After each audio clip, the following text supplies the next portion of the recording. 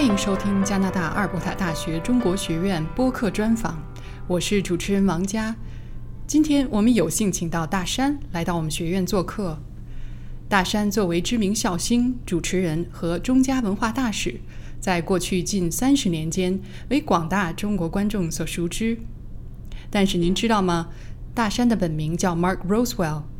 他生于加拿大首都渥太华。他刚刚接受了我们大学授予的荣誉文学博士学位，以表彰他多年来为加中友好合作交流所做出的杰出贡献。除中文专访之外，也请您关注大山的英文访谈。欢迎大山来到中国学院。谢谢，非常高兴，也很荣幸啊。非常感谢。你在中国是家喻户晓的笑星也是这个著名的国际优人那么幽默的幽那么从早些年开始学习相声表演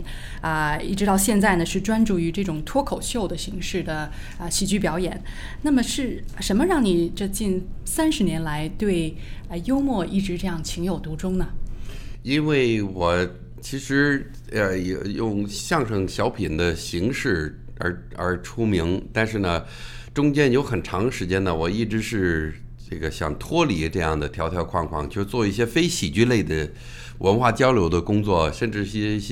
参与一些商贸方面的、教育方面的等等各方面，想树立一个文化使者这么一个形象。但是呢，时间久了，我必须得承认，这还是相声小品给大家留下的印象最深刻。然后我想，其实这也是可能也是文化交流上最有利的一个方式吧，或者是一个武器。因为比如说我们做学术交流，我们可以把什么事情解释得特别清楚、特别标准规范，但是呢，留不下印象。这个一样的理念，你揉到一个喜剧节目里头来大家因为这是一种情感上的交流，它就留下深刻印象。所以近几年我又回到了喜剧这样一个领域去做我的文化交流工作，但还是从这个文化交流这个角度去做。所以不单是要逗大家一笑，还要带一定的一些，不是说说教，这一定要回避这种说教的感觉，但是要有内涵。那么从相声到现在的脱口秀，其实脱口秀我老觉得这个说法也不太准确，是吧？跟大家印象当中这些网络脱口秀也是不太一样。但是呢，做自己的一个单口喜剧的形式，脱离那种纯粹是技巧，这个学习传统文化，什么练嘴皮子，这个脱离这样的层面，更多的去反映自己真实的生活中的幽默，讲自己这个生活在中西之间的各种奇葩的经历，是吧？因为现在我们的很多，尤其是我的主要目标观众嘛，可能都是属于一种中西结合，无论是海外华人也好，还是北京、上海、深圳这些比较国际化的年轻白领，是吧？我们都生活在这种文化交融的一个环境里头那在这里头呢，找一些素材，我觉得这个是我的优势。那么通过这样的形式，也可以做一些比较有益的文化交流工作。有人说呢，这个幽默它越是就是从一个总体观点来讲，越是本土的，可能也就是越是国际的。但是很多人说幽默呢是很难被翻译的。你是怎么看呢？我其实我从一开始我就回避翻译。我做项目，如果说是一个双语的话，也不是1对1对照，都是用英文的方式。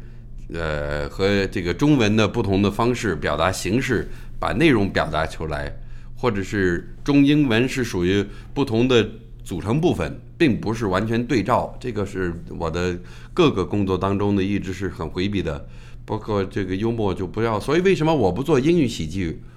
要做英语喜剧，并不是说就是我现在的东西换一种语言又重新表现出来，它完全是另外从头再来的一项工作，所以我就集中在做中文，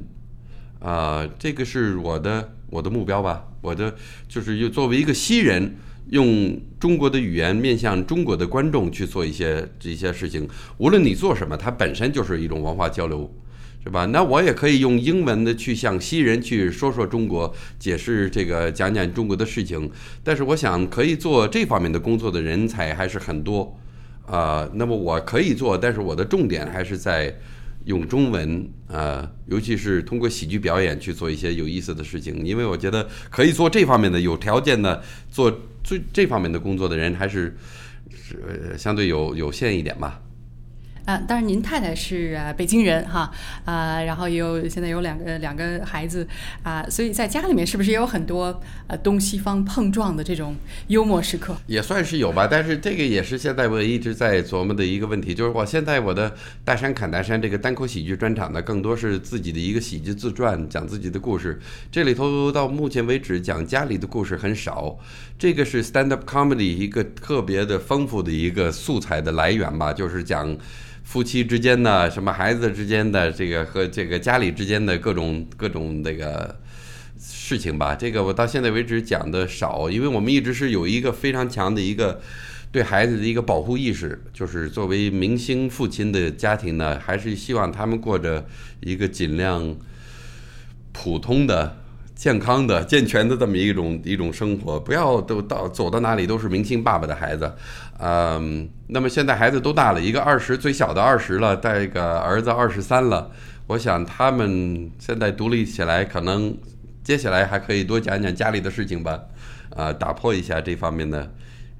过去的一个禁忌吧。那也会是非常有意思的下一套节目，一个脱口秀，对，我们非常期待当然你在中国生活了也很多年，当然同时也是在加拿大生活，在过去的将近30年中，中国也发生了许许多多的变化。那么在这个变化的过程当中，有哪些给你留下印象是比较深刻的呢？这反正就是越来越多，过去是相互之间的交流还是少嘛，就是现在像我这样生活在一种这个双重文化的环境当中的人是越来越多，所以大家都是有比较贴身的一种感受吧，不像过去是没有交流，然后你说你的我说我的，就很多人就像我一样是生活在两种文化之间。那么我想这个我们天天生活在两种文化碰撞的和融合的环境当中呢，就会和我们的长辈去讲中西文化就会很不一样了。这现在早就不是林语堂的时代了，是吧？严复什么这些老前辈，现在中西交流和那个时候完全不一样。所以我是希望我们能够尽量的发挥这个时代的特点，去做一些更深刻的一些事情吧。好，非常感谢大山，谢谢光临我们中国学院。好的，好，谢谢。